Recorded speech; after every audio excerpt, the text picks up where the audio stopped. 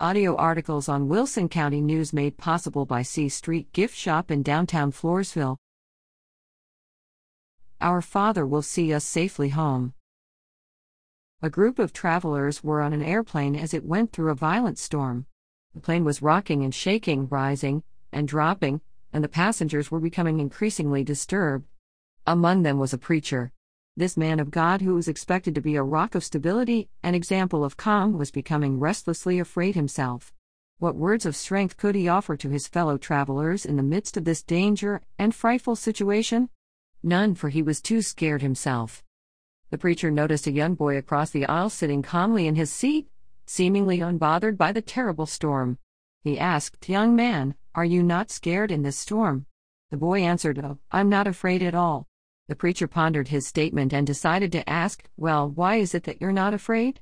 The boy looked at the preacher and said, "My father is the pilot of this plane and he promised to get me safely home. So I'm not worried because I know he will take care of me." Do you trust that your heavenly Father is caring for you? A man and his son walked across a long, narrow bridge.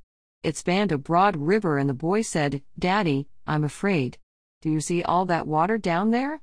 The father took note of his son's concern and said, "Give me your hand, son." The moment the boy felt his father's hand, he was no longer afraid. And the evening on their trek home, they had to cross the bridge again, only this time it was pitch dark. "Now I'm more afraid than this morning," the boy cried out. The father took the boy in his arms, and while carrying him across the bridge the boy fell asleep, exhausted from the long day of adventure, to awaken the next day in his own bed. Is this what it's like for the believing, faithful Christian, when death overtakes them? One falls asleep and wakes up at home? Something to think about. Psalm 19. Perhaps at some time in your life you stop to admire a sunset, all the wonderful colors glossing into a farewell for the day. Venus begins shining brightly in the evening sky, almost calling to the other lesser lights. Or perhaps there was a time when you stood at the edge of a lake as morning was just beginning to break. There was a faint mist rising from the ground and water that gave everything a slightly ethereal look, the sound of birds beginning to sing and the odd animal moving through the underbrush or splashing in the water. In either of these scenarios, a believer is awestruck at the beauty given by God, and more so the fact that some people just cannot see the hand of God moving in this world. Perhaps there was a time in your life when you knew there was going to be a difficult road ahead, something you knew had to be done but you didn't want to do it. But then, your mind went back to Jesus in the garden and you read one of the accounts in the Gospels, your eyes lingering on the words, "Not my will, but thy will be done." Maybe there was a time when you stood by an open grave and someone in a dark suit began to read a passage that was all too familiar. At a time like this, your eyes beginning to burn with tears, as the words mingle with the smell of flowers and fresh earth, "The Lord is my shepherd, I shall not want." The natural world screams in its beauty and complexity, "God made me." I am a witness to the greatness of the Lord.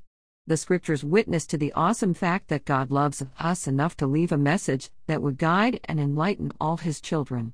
2 Timothy 1:12, 1 Peter 5:6-7, Hebrews 13:5-6, Psalm 46 1-2.